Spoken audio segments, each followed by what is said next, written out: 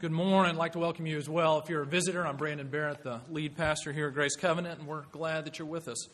You find us this morning a few weeks into a series on worship entitled Vital Worship. And when we say that, we mean vital in both its senses. Vital meaning something that is of incredible importance for us. And vital also meaning something that is life-giving for us as well. Because, we're all worshiping something every moment of your day. You are worshiping something. You are giving your praise to something. You're spending your money towards something that you think you value. You are spending your efforts. You're spending your thoughts. You're orienting your life around something that you think is beautiful and central. And as Christians, we proclaim that we are to be worshipers of God. So we're taking this time to look in a more focused way at what it means for us to be worshipers and to worship. Our text this morning comes from Romans chapter 3. We're going to be looking at verses 21 through 28. You'll find that on page 941 if you're using one of our pew Bibles there in front of you. Let me say, too, if you don't have a Bible and a translation that makes sense to you, take one of ours. Not the one that belongs to the person next to you, but one of the pew Bibles. You can take that. Before we read our text together, let's pray. Father, we come to you this morning, as always, people who live before your face, and people who are in need of your word. Would you speak to us now through your word given to us in Romans? We need to hear from you. And would you open our hearts that we might hear you, that we might take it in, that we might be changed by your Spirit. And it's in the name of Jesus that we pray. Amen. Romans chapter 3, verses 21 through 28. But now the righteousness of God has been manifested apart from the law, although the law and the prophets bear witness to it. The righteousness of God through faith in Jesus Christ to all who believe. For there is no distinction, for all have sinned and fall short of the glory of God, and are justified by His grace as a gift through the redemption that is in Christ Jesus, whom God put forward as a propitiation by His blood to be received by faith. This was to show God's righteousness, because in His divine forbearance He had passed over former sins. It was to show His righteousness at the present time, so that He might be just and the justifier of the one who has faith in Jesus. Then what becomes of boasting? It is excluded. By what kind of law? By law of works? No, but by a law of faith. For we hold that one is justified by faith apart from works of the law. Word of the Lord given for our good and for His glory. A number of years ago, 10 or 11 years ago, a movie came out called Contact. Maybe many of you saw, and it was based on a novel by the astronomer Carl Sagan. An interesting movie, and it opens with this great scene where the camera is showing a picture of our planet, and the scene is pulling away as we're looking at Earth, and it's incredibly loud and noisy, just all kinds of noise everywhere, and as music and talking and all kinds of stuff. And as it gets a little further, the noise starts to thin out a little bit. And you realize what's happening is that you're hearing the radio waves that are being emitted from our planet. So right down close, you're getting all the latest news and the latest music. And as you pull back, as it takes radio waves longer and longer to go through space, you start backing up through the solar system, and the noise starts to thin out a little bit. And you're starting to hear older music. You're starting to hear classic rock before it was classic. And you're backing up, but somewhere in there you hear Martin Luther King Jr.'s "I Have a Dream" speech, and it starts to thin out until you get to the earliest days of radio, and then you're seeing the solar system before you and space just spread out, and it just becomes silence, and it just hangs there for a second. And the camera reverses direction and comes hurtling back to our planet as all the sound begins to bombard your ears again. And then it comes focusing down. You come down to the earth, down to this one little girl's bedroom. And she's sitting in this bedroom, and she's got a little shortwave radio. And here are the opening lines. CQ, this is W9GFO. CQ, this is W9GFO here. Come back. CQ, this is W9GFO here. Come back. CQ, this is W9GFO. Is anybody out there? And you got this little kid listening in. Is anybody listening to me? Is there anybody hearing what I say? And then in the next scene, it shifts to this woman who's now the adult Ellie Arroway, and she has now got her PhD in astronomy.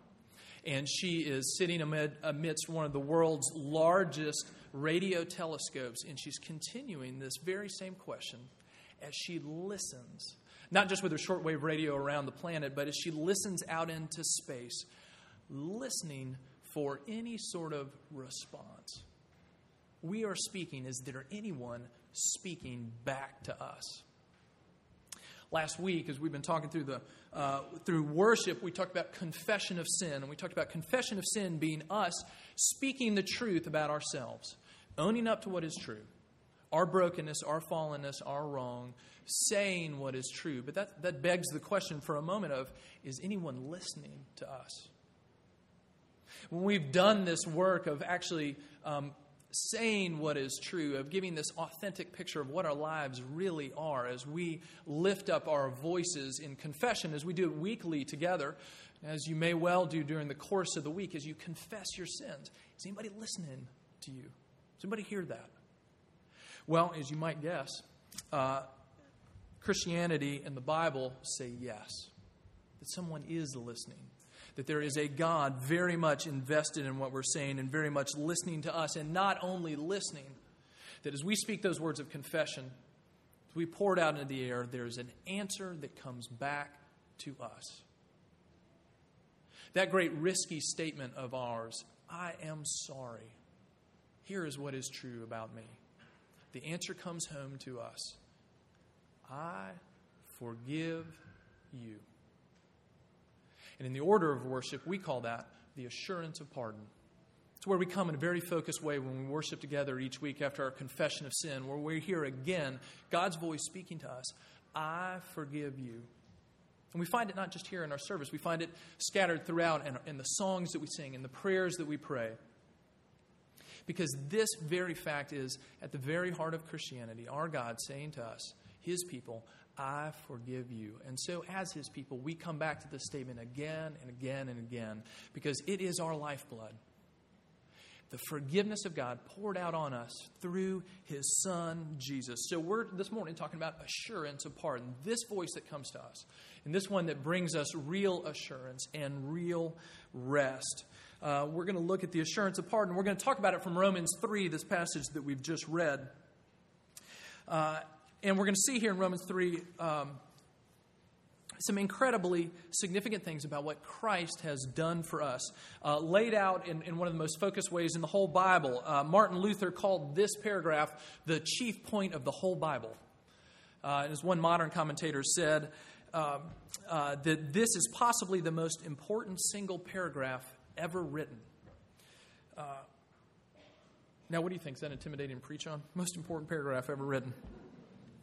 There's a lot in here, but we're going to concentrate on three things that Paul tells us about pardon and what it means that we can be assured of God's pardon. Paul points us to our central problem, and then he points us to God's extravagant answer to that problem. And then he talks about how we can be connected to that answer. How does that drive home? How does that come home? How does that change us? Okay, so our problem, God's answer, and how that answer comes home for us. Okay, so first, our central problem. Look at verse 23. For all have sinned and fall short of the glory of God. This is it. This is it. This is our problem, and it comes to us in two parts. Now, you may or may not be a Christian in this room this morning, somebody following Jesus. Whether you are or not, wouldn't most of us say that when we look around, it's fairly apparent to us that something has gone drastically wrong? You know, you look at the world around you. You look at the things that are happening, you look at the political process, you look at your friends, you look at your family, you occasionally look in the mirror. Something has really gone drastically wrong. You see it in your broken relationships. You see it in the brokenness of your body. You see it in the brokenness of our world. Something has gone wrong. And maybe we would have different theories about what that is. Cornelius Plantinga, a Christian philosopher, wrote a book about sin called Not the Way It's Supposed to Be.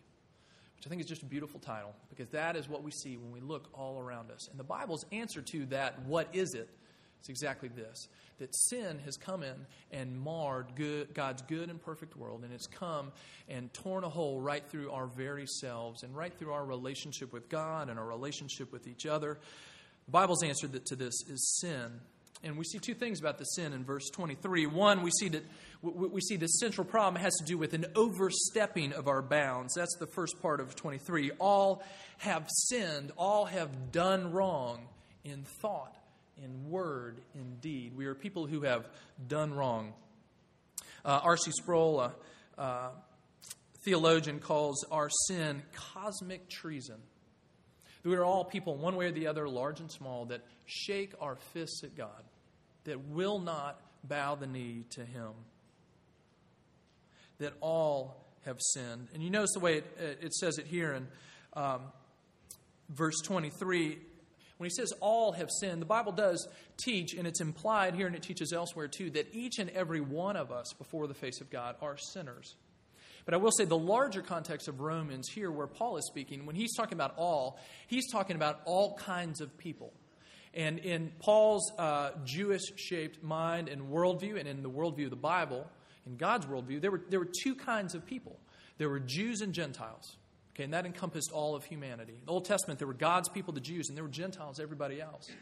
Paul speaks into the situation where Christ has come, and he says, all people, Jews and Gentiles alike, are caught in the grip of sin. We are all in the same boat. So on one hand, sin is this overstepping. We've all sinned. Second part of this, look in the second part of the verse, and we fall short of the glory of God. That sin is both an overstepping and it's also a failure to reach something. That we fall short of the glory of God. One commentator says this, all people fail to exhibit that being like God for which they were created. Because the Bible tells us that we were created in God's image to reflect His goodness, His holiness, His moral majesty to the world. But we are broken and fallen, and we don't reflect that well. We don't reflect it clearly. It is now marred and ruined in the mirror that we are meant to be before God. We don't reflect His glory. We don't reflect His character. Verse 26 tells us something very specific about His character. Look at that. It says that God is just. That God is a just judge. That He is holy and righteous. And therefore, nothing sinful and impure can stand in His sight. He is just. Okay, just as we would expect in our own justice system that evil would be punished, it's true in God's economy as well, that He is just. Now, if we have those two realities before us, this God who is glorious and us who have fallen short of His glory, who have sinned, then we now have a very lethal combination. Not lethal for God, but lethal for us. Because we have this God who's created us to be in relationship with Him, and that is broken now. He is holy and without sin, and yet we are shot through with it. How are those two things going to be put back together? How are people like us, who find ourselves in this kind of real reality of sin, how are we going to be reconciled to this God? Well, that's what Paul is taking up for us here. Jesus puts his finger on this in Luke 18 when he talks about the fact that we are all standing before God as people who either trusting in ourselves or trusting in something else to cover our sin, trusting in Jesus. He says it this way in Luke 18. He tells a little story. It says, 2 men went up to the temple to pray, one a Pharisee and the other a tax collector. Read, very bad guy in the eyes of the Bible. The Pharisee, standing by himself, prayed thus, God, I thank you that I am not like other men, extortioners, unjust, adulterers, or even like this tax collector.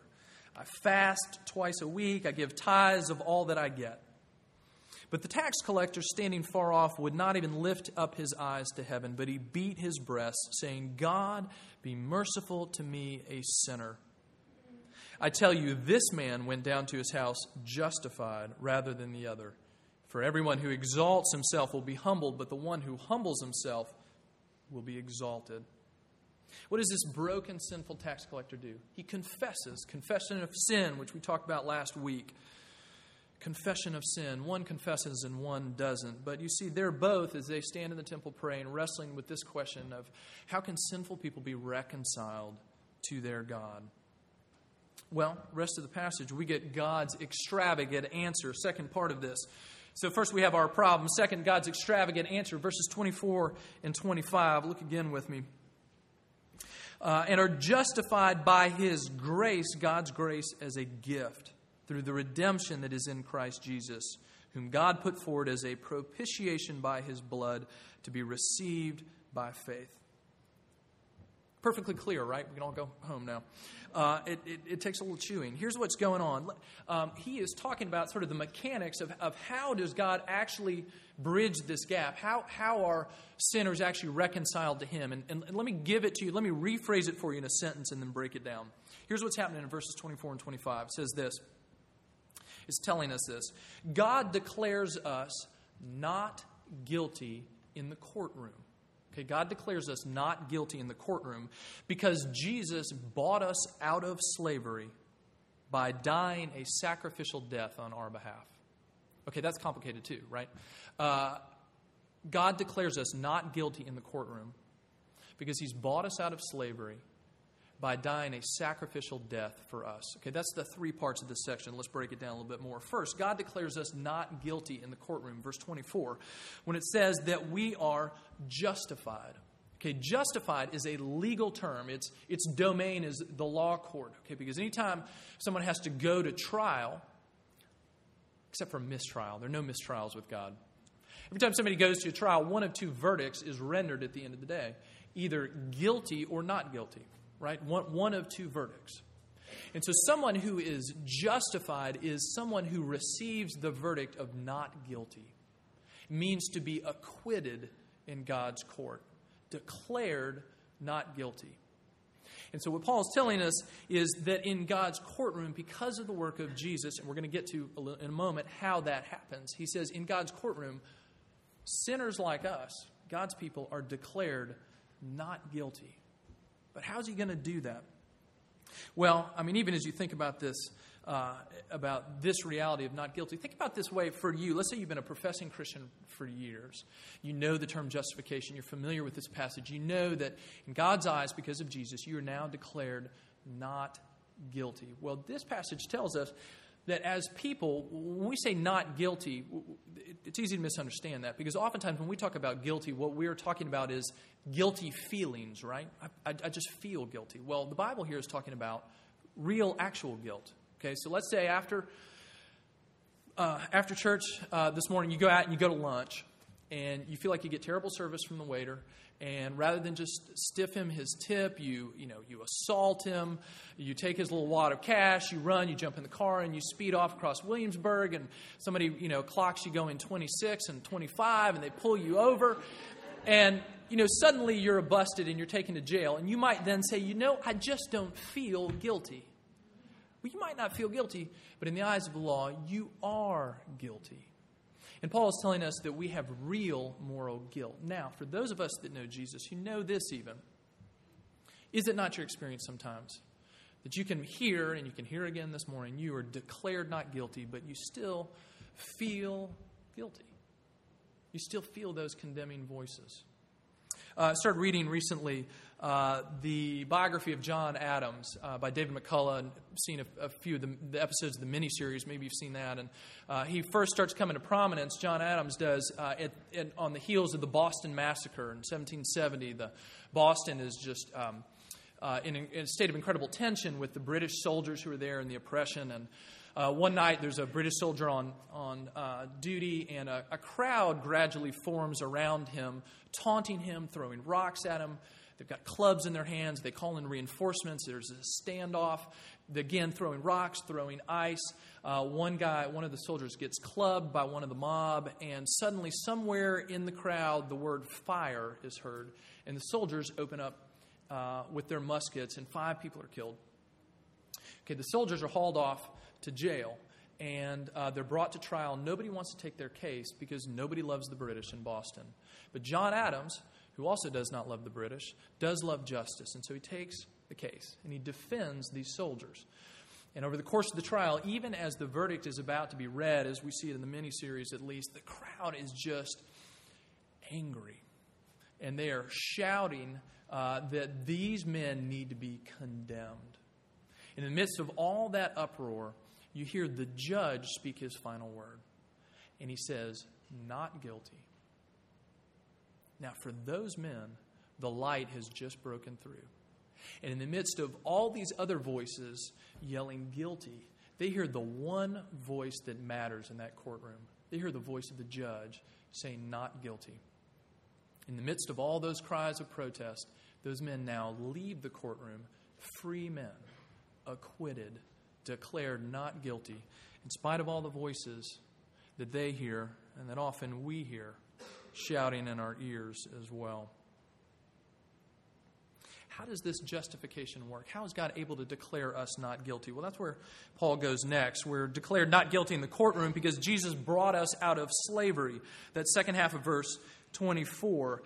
We are justified by His grace as a gift through the redemption that is in Christ Jesus.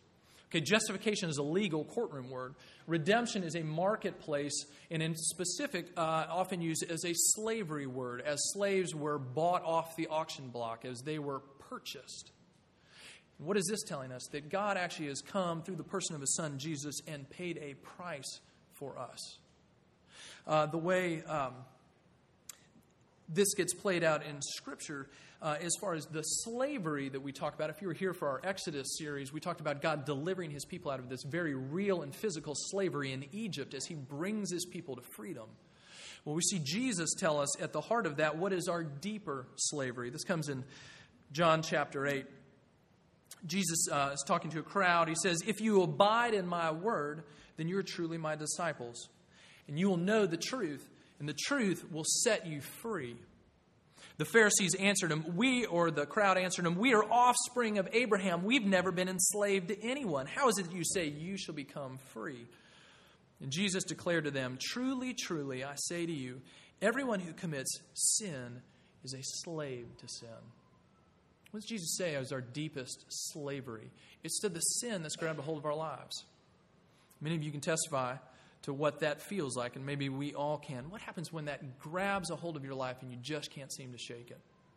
That old struggle, that old addiction, that anger welling up, that strong desire welling up, that thing that you know is leading you down a path that only leads to destruction but feels so strong.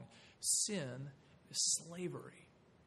And it's a slavery that leads us to death. And what Paul tells us right here is that Jesus comes to pay a price for us, that we might be redeemed from slavery, that we might be bought back, that we might be brought free from the slavery to sin that has its hands around our throat. And then he comes down, narrows in one more step.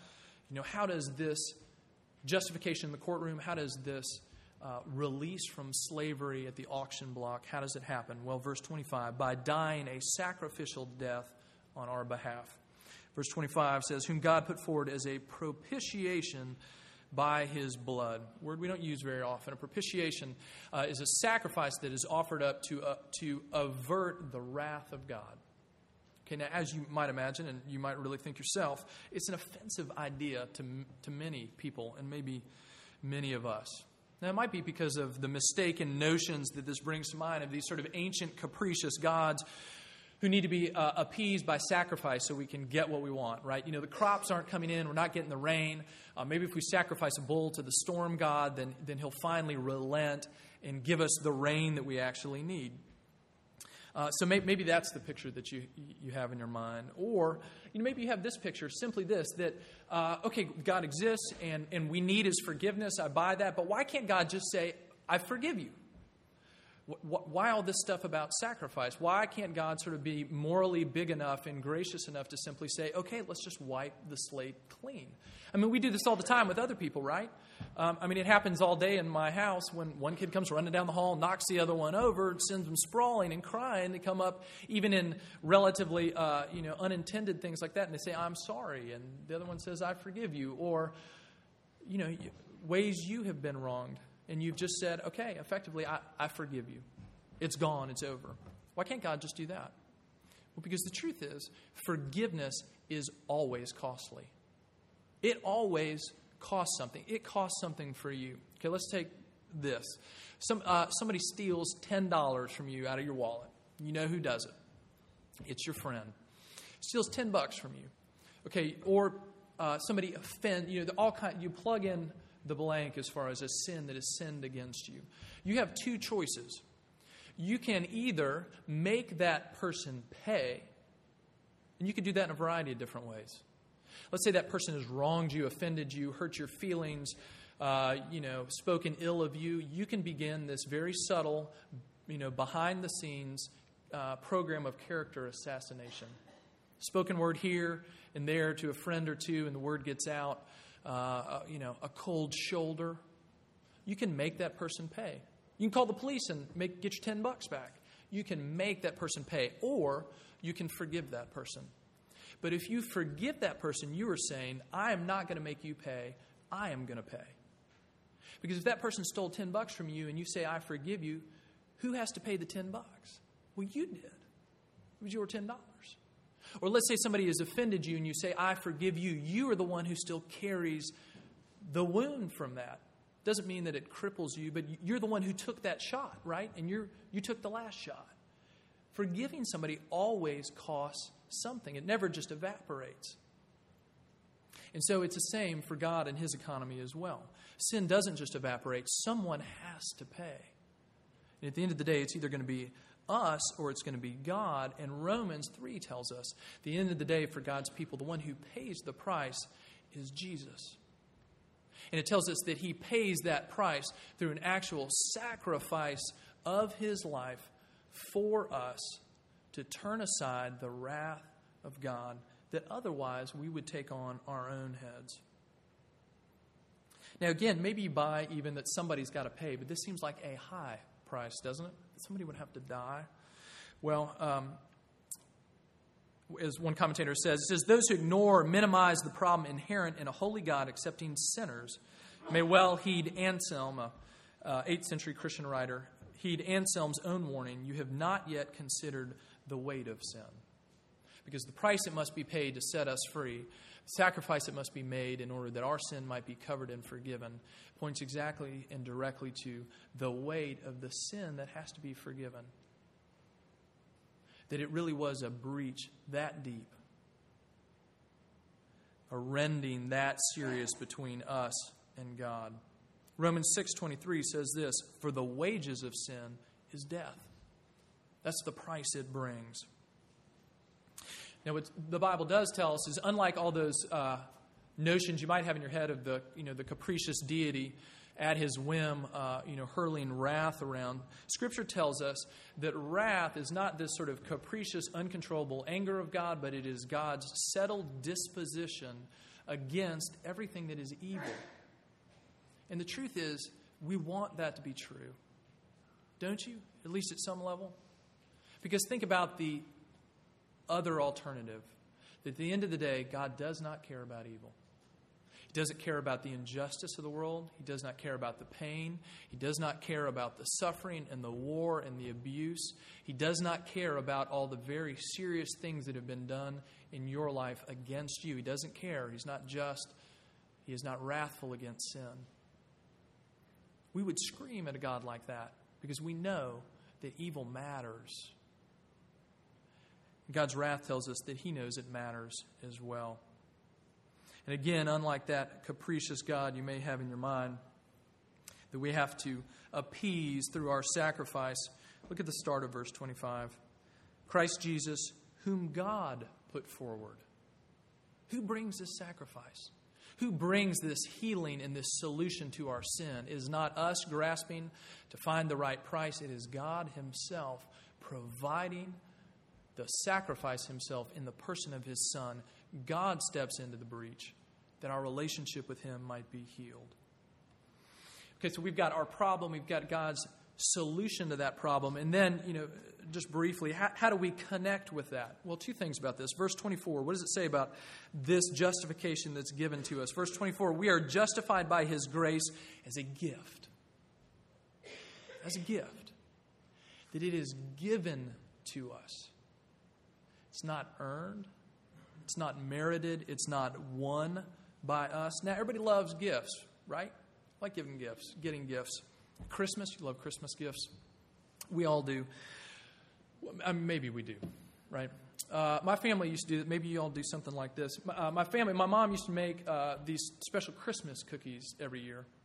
And then we drive around one Saturday and we deliver them to the homes of of family friends of ours as a Christmas gift. We had other friends who would do the same thing, and maybe you've done something like that. Maybe you've had this situation where you're at home, you've delivered all the cookies, and somebody shows up at your door and knocks on your door, and it's a friend of yours whom you forgot. And they're standing there with their Christmas gift for you. And you say, thank you. Thanks for bringing this by. And you close the door, and what do you do next? It is time to make another batch of cookies, right? And tomorrow, you're right back there at their door smiling, saying, Merry Christmas. Because we can't just let a gift go unanswered, can we? Do we know what a gift is? God's gift to us in Jesus is the gift of His Son doing for us what we could never do for ourselves. And you have to hear this. You cannot bake enough cookies. You can't. Whatever your moral version of that is. The Bible tells us it is this serious, that this kind of salvation can only come to you by a gift, as a gift. And how do you get a gift if someone gives it to you? Well, it plops right down in your hands. And you receive it. And the Bible's word for that is faith. It's what's brought up in verse 25. Whom God put forward as propitiation by His blood to be received by faith. And 4 other times in this short paragraph, it talks about God's gift being received by faith. The Bible elsewhere tells us even that faith by which we turn to Jesus is a gift from Him as well. Listen to what John Stott says about faith. He says, Christianity is not in its essence a religion at all. It is a gospel, the good news that God's grace has turned away His wrath. That God's Son has died our death and borne our judgment. That God has mercy on the undeserving, and there is nothing left for us to do or even contribute. Faith's only function is to receive what grace offers. Faith is the eye that looks to Jesus, the hand that receives His free gift, the mouth that drinks the living water. Assurance of pardon. As we confess, what is the word that we hear spoken back? I forgive you. And how can we be assured of that pardon? By listening to the depth of that pardon, even as it's offered to us in Romans 3, it comes to us as a gift. That Jesus has done everything that is required for His people to be forgiven of their sins. Our forgiveness comes through Jesus and His sacrifice for us alone. Those voices going out into the solar system, is anyone listening? Can we be forgiven? And the answer of Jesus comes back loud and clear. Yes, I forgive you. And this very message and those 3 very beautiful words, I forgive you, stand really at the heart of where our own passion for worship is going to come from. And again, our wider series on worship. We are always coming back to this. God's spoken word to us of I forgive you, Jesus' finished work on the cross, because we are always people looking to Jesus, utterly dependent on Him, and giving thanks. Is your worship dry? Has it run out of steam? Has it run out of fuel? This is the only fuel that it can burn and sustain and last. This looking to Jesus, this forgiveness that comes from Him. You want a life that is transformed in your worship, in your response to God, in the joy with which you go through every day? We come back to this because this is the word that is spoken over us. Not guilty. Not guilty. Forgiven, accepted, brought home. Message of the gospel for us. Let's pray.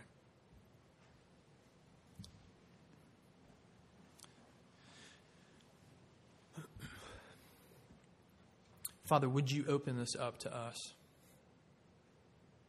We know through the course of our lives, at every step, we need our eyes open more and more to the reality of this, that we are saved through Jesus, that we are declared not guilty, that we are bought off the auction block, that we are freed from sin, that your wrath is turned away because of the goodness of your Son, whose life was poured out for us.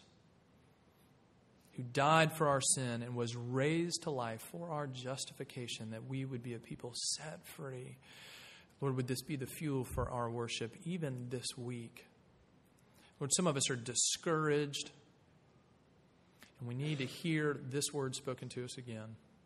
Some of us feel condemned, even though we know that the reality is that in Jesus we're forgiven, but we just can't hear it. Would you speak this word to us again, that we might know again that it is true because of Jesus?